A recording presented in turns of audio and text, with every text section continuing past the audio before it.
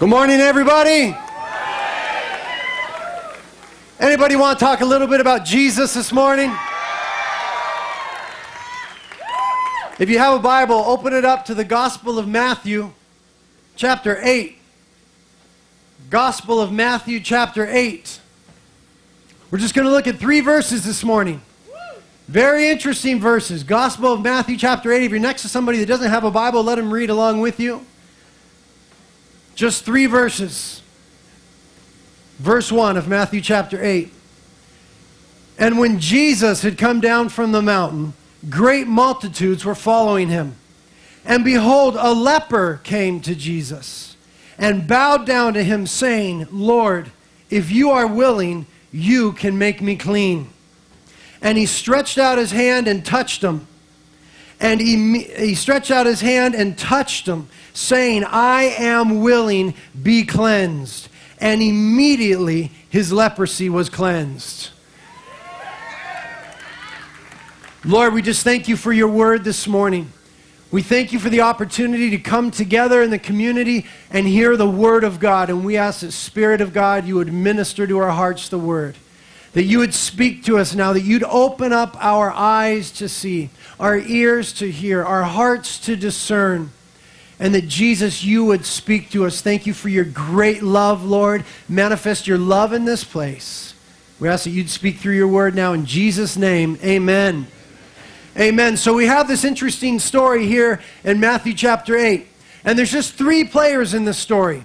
We have the crowd, and we have the leper, and we have Jesus. And what we're going to see is this, that there's an interesting relational dynamic taking place between these 3 parties.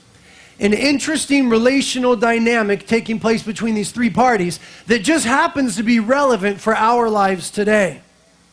And one thing that I want you to keep in mind as we're discovering that truth is this, that leprosy throughout the Bible is always analogous to or a picture of sin. Okay, I want you to remember that. Leprosy throughout the Bible is always analogous to or a picture of sin. It's not that what we have before us is an allegory. It's a literal, actual, historical occasion here in the book of Matthew. But the man with leprosy paints for us a picture by way of analogy of something that every one of us as human beings deal with, and that's called sin. Now let's talk about these 3 players, the crowd, the leper, and Jesus. First of all, the crowd. How might have the crowd felt about the leper?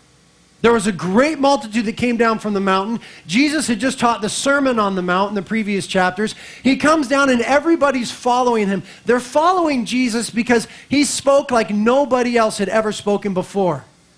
He spoke with authority. He wasn't quoting other teachers or other texts. He was speaking as one with authority, the very word of God. And so many were following him at this point.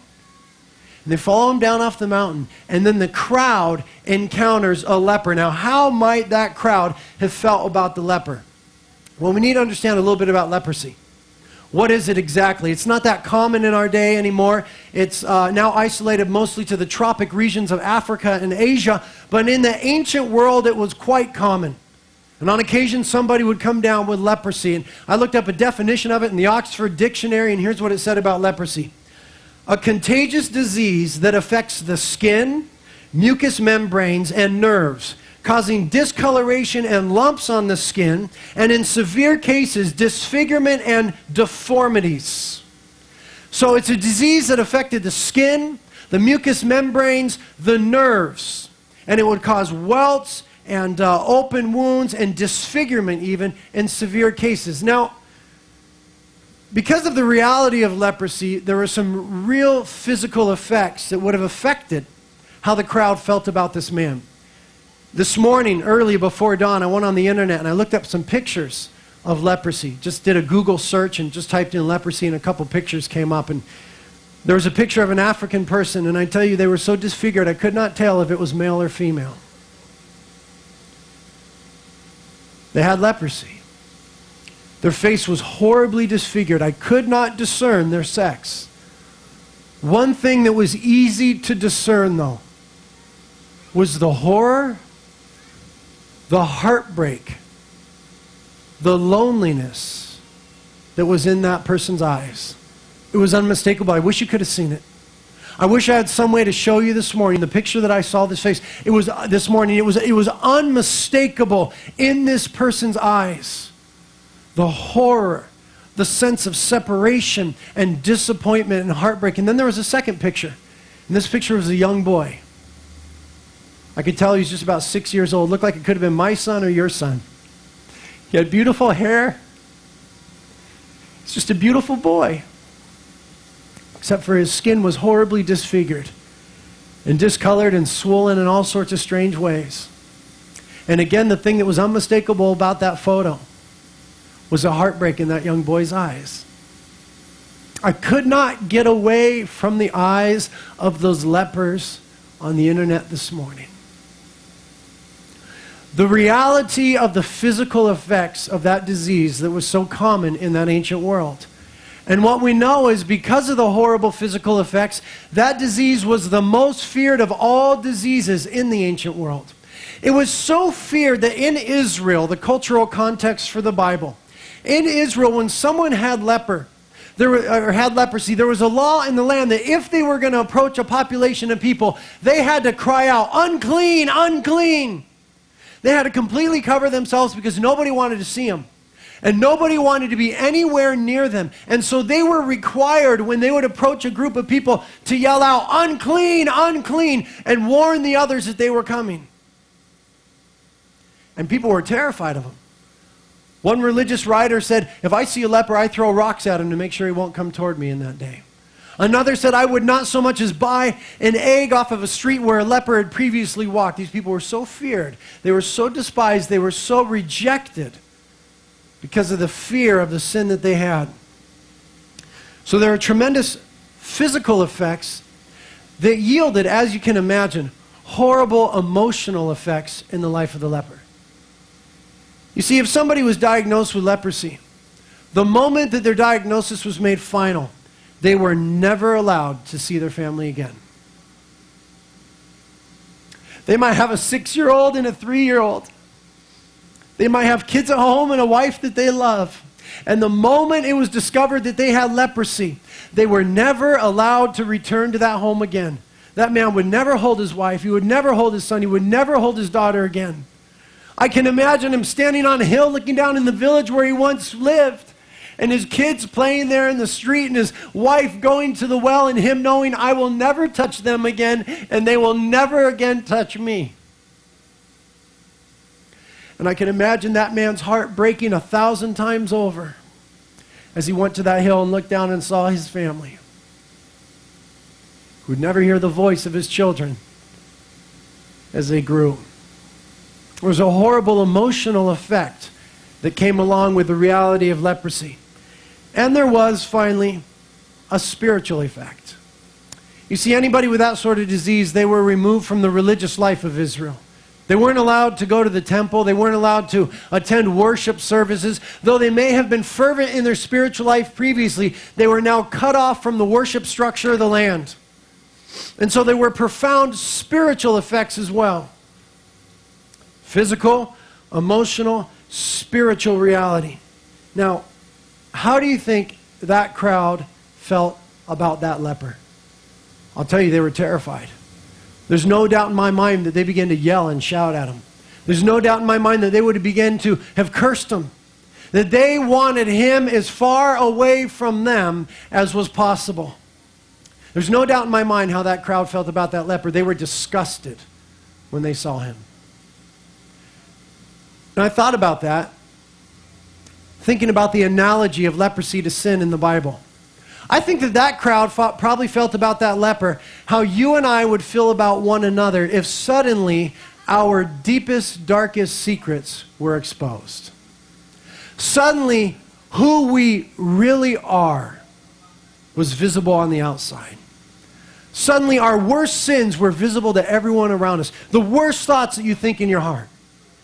Your worst moments when you're all alone and nobody else knows, if those were suddenly exposed in the midst of a crowd, I'll tell you, we would repulse one another. There's not a one of us that would want to be near to the other one if it was really exposed in an instant what we were, the things that we thought in our hearts. the way that we murdered people in our hearts, the lust that was in our hearts, the greed and the deceit and the lying, those things were suddenly revealed. I imagine we'd feel about one another as the crowd felt about the leper that day. Because leprosy throughout the Bible is analogous to or a picture of the reality of sin.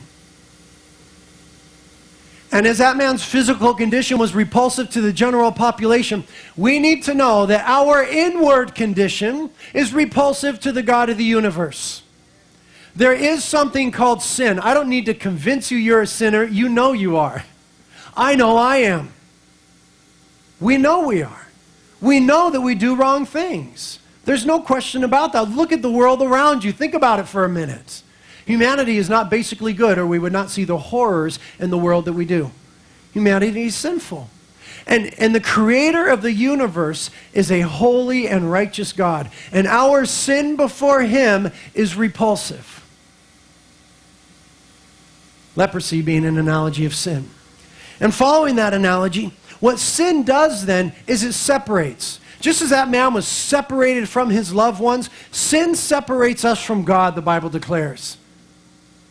God's hand is not so short that he cannot save, nor his ear so dull that he cannot hear. But your iniquities or your sins have made a separation between you and God, the Bible declares.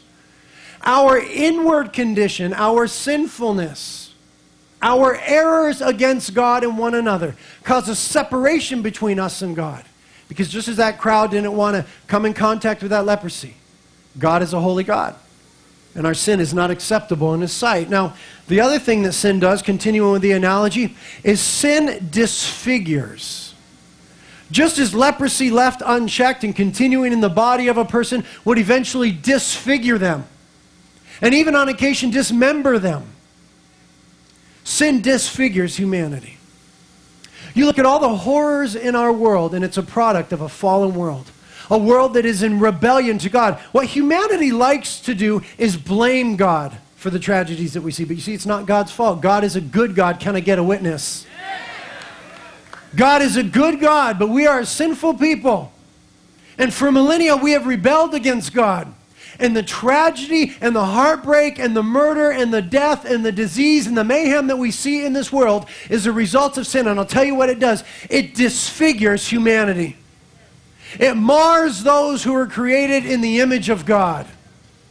Continuing along with that analogy, sin also causes us to become numb, or it anesthetizes us. It causes us to become numb, or it anesthetizes us to horrific things. Let me explain. Leprosy left unchecked would eventually affect the nerves of the person. And what would happen is they would cease being able to feel with, their hands and their feet, so on and so forth. And so if they were walking and they twisted an ankle and tore some ligaments, they couldn't feel that. They would just adjust for it and continue to walk on that ankle. I've heard modern stories from people in Africa who had leprosy, and a potato dropped into the hot coals of a fire, and they reached their hands in to pull the potato out. You see, they've lost that outward feeling. And once they lose that feeling and that system of check that God has put in place, disfigurement is rapid. Dismemberment is sure to come. And sin has the same effect in our lives. You see, sin is sneaky. The Bible says that it's fun for a season. There's no doubt about it. It's fun for a season. But pretty soon, it causes you to become numb to the reality of God. It anesthetizes you to the consequences of certain actions. And we reach into the coals unchecked by pain. And humanity becomes disfigured and scarred in all sorts of ways.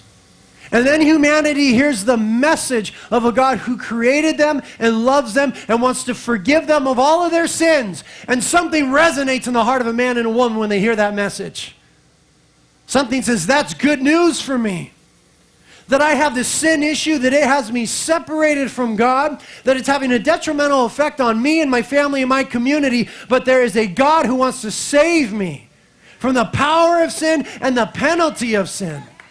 Something resonates in the heart of a man or a woman when they hear that message. But when a man or a woman refuses that message, then the heart is hardened and the conscience is seared.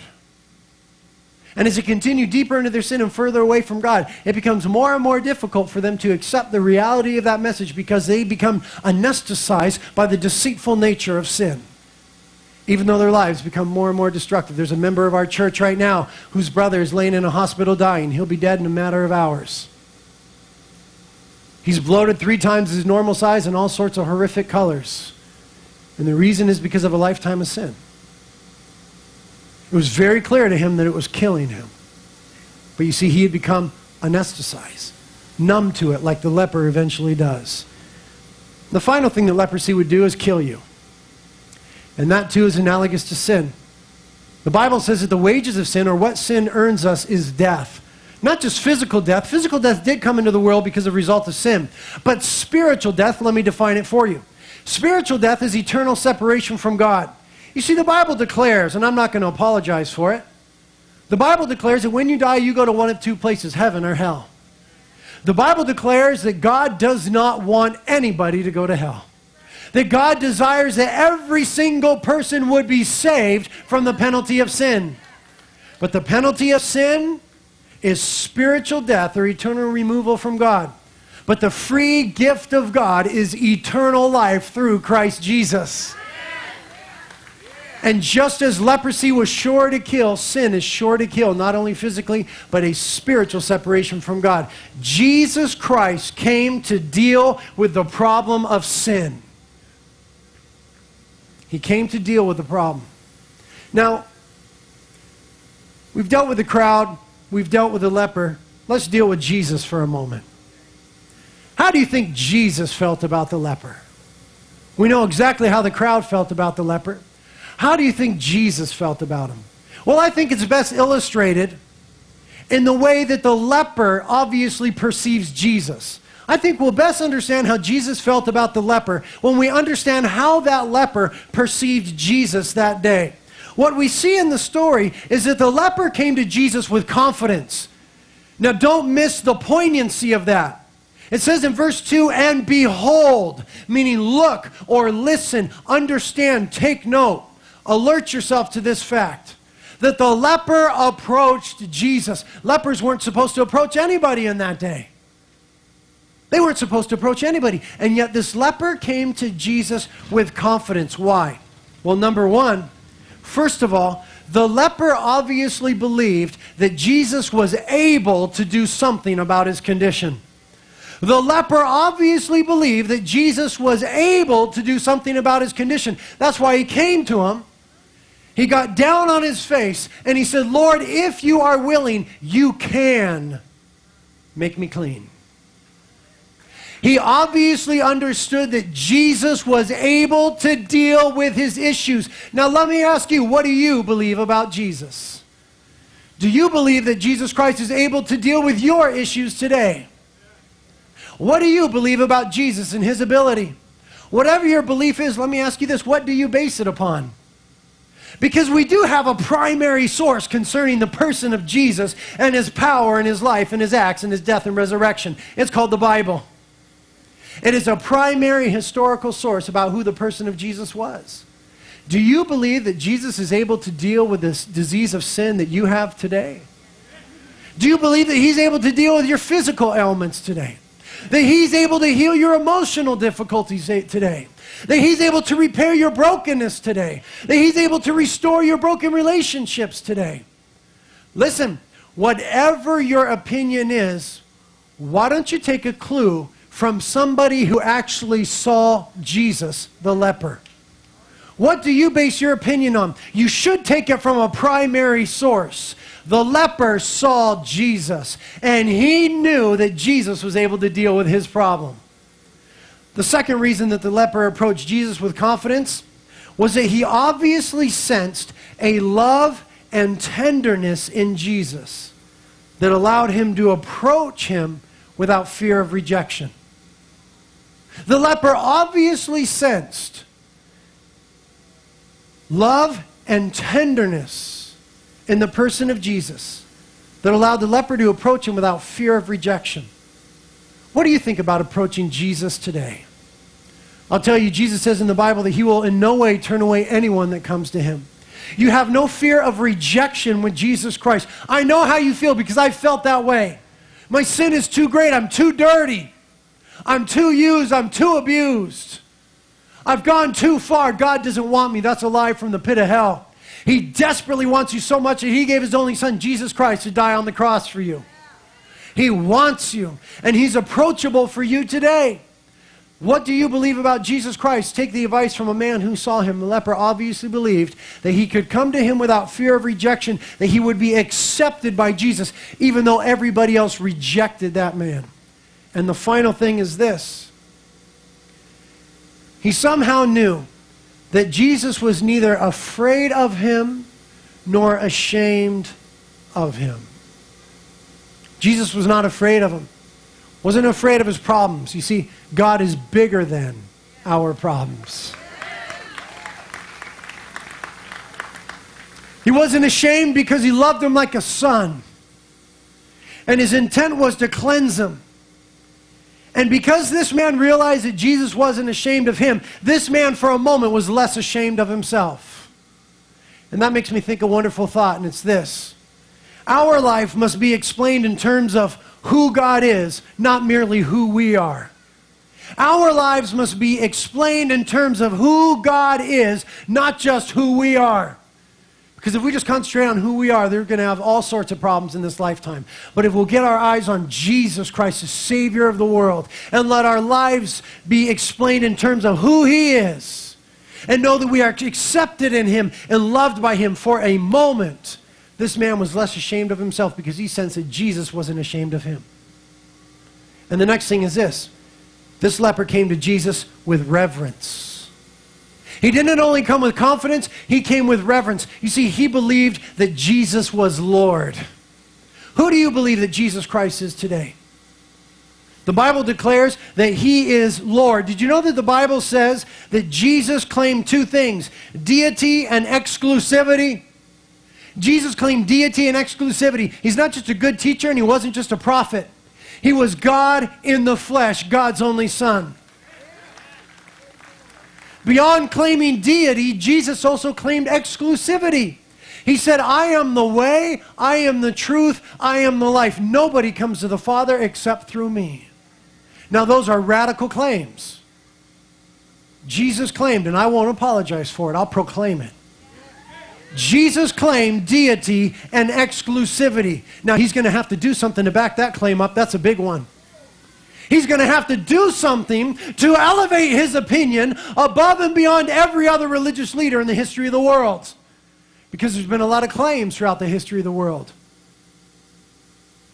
Jesus also then predicted His own death upon the cross, and 3 days later, His own resurrection from the dead.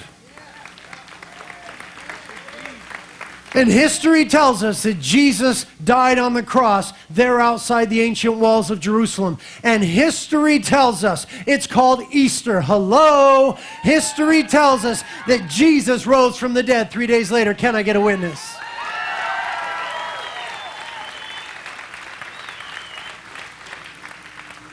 And with that singular feat, Jesus gave validity to His words above and beyond any other religious figure in the history of the world with His predicted and successful death and then resurrection from the dead. Jesus is elevated above every other religious leader.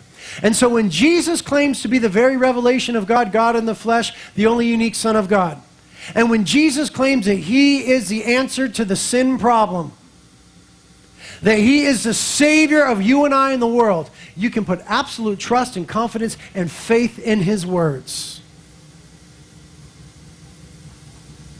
The poignant thing is this. The leper came to Jesus. Are you willing to come today? I'm going to ask you in a minute to come. I want to know if anybody's going to be willing to come to Jesus today. You see, He had a whole crowd who was against Him. But there was one who was for Him. His name was Jesus. And the leper got out of his comfort zone. He broke every social norm, every social boundary. He went beyond all of those superfluous things to get to the one who could deal with his problem. And I'll tell you, there's one who can deal with your problems. His name is Jesus Christ. And the biggest problem that we have, ladies and gentlemen, is sin. because it stands to separate us from God for eternity. And God doesn't want that to happen, and so he gave us Jesus Christ. But are you willing to come? And the last question we'll ask is this. How did Jesus feel about the leper's assumptions? Well, it's very evident. In verse 3 it says, and Jesus reached out and he touched the leper. Jesus reached out and he touched the leper. Who knows how many years it had been since he had felt human touch, much less a divine touch. Who knows how many nights he had longed for somebody to just reach out to him. And there was no one in all of Israel that was willing except for one, the God of Israel. How did Jesus feel about this man's assumptions? That this man came to him with confidence, feeling that he wouldn't be rejected, and that this man bowed before him, acknowledging that he was the Lord? Well, Jesus felt real good about it. He reached out and touched him. And he said, I am willing, be cleansed. And the Bible says immediately his leprosy was gone.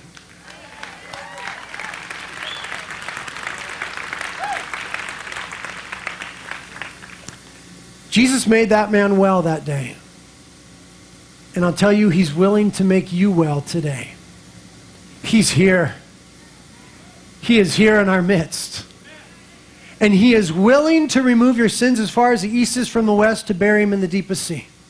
He's willing to remove that thing which separates us from a meaningful love relationship with God, that we might be brought near and restored to that for which we were created, to know and to love and to enjoy God. Jesus is wanting to deal with that today. God demonstrated his love for you and I in that while we were yet sinners, he gave his son Jesus Christ to die for us upon the cross. God has demonstrated his incredible, mad, passionate love for you and I. And now is your opportunity to reciprocate. Now is your opportunity to respond to the love of God. Saying, God, if you loved me so much that you caused Jesus to take all the weight of my sins, the penalty of my sins, the death penalty of my sins upon himself on the cross, that I might have a relationship with you, well then God, I don't want to hold back. I want to enter into that relationship. And the way that you do that is very simple. It's called repent. It's called acknowledging that you've been wrong and God is right. You've got to recognize that you're a sinner. You must realize that Jesus died on the cross for your sins. You've got to be willing to repent of your sins. That means to do an about face. Hey God, I'm heading into a wrong direction. I'm heading toward disfigurement and dismemberment and spiritual death, and to turn towards Jesus Christ. And then you've got to receive him as your Lord and Savior. I tell you, he will not reject a single one of you. This is the offer of heaven that is before you today. Some of you have already received that offer, but you've walked away from the Lord. You're like the lepers that were cleansed and they never came back to give him thanks and praise. Some of you prodigals need to come home today. I'm going to call you home as well. Some of you know that you're heading back into that old life of leprosy. You were cleansed, but you're going back into those things. You need to be set free again today. And some of you, for the first time, are going to come to Jesus Christ. Here's what I'm going to call you to do.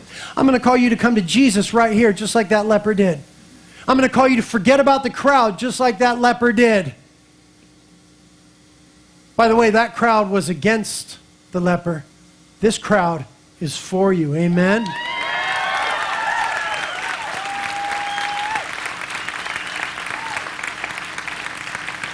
Nevertheless, I'm going to call you to get up out of your seat and come forward. And what you're saying is, Jesus, thank you that you're willing to heal, to cleanse, and to forgive me. I'm willing to come to you. And those of you that are backslidden and you know who you are, you're going to come as well. And so worship team's going to come up, begin to play a song. And during the song, it's your moment. It's your opportunity. I want you to think about the good news that's been set before you today. I want you to think about the good news that there's a God who loves you and who wants to deal with the issue of sin, who wants to heal your heart and give you a meaningful love relationship with the Creator. And you now decide if you're going to accept that or reject that. Remember that Jesus proved that his words were valid by his resurrection from the dead. What will you do with the good news of Jesus Christ today? I'm going to pray. The music is going to play. And as they play, if you're willing to come to Jesus, you come up here today. Let's stand so that people are free to move from the seats and into the aisles and make their way forward. Jesus, we thank you that you're present with us now, even as you are present here in Matthew 8. Thank you that you love everyone that is here. You know each individual by name. And we ask now that, Jesus, you would call them out by name. That you touch their hearts even as you touched that leper that day. That they would sense the absolute and sure call of you, calling them to forgiveness, repentance, and freedom. Jesus, that you would set the captives free today in this place. If you know you need Jesus, now's your opportunity. You make your way forward. We're waiting for you.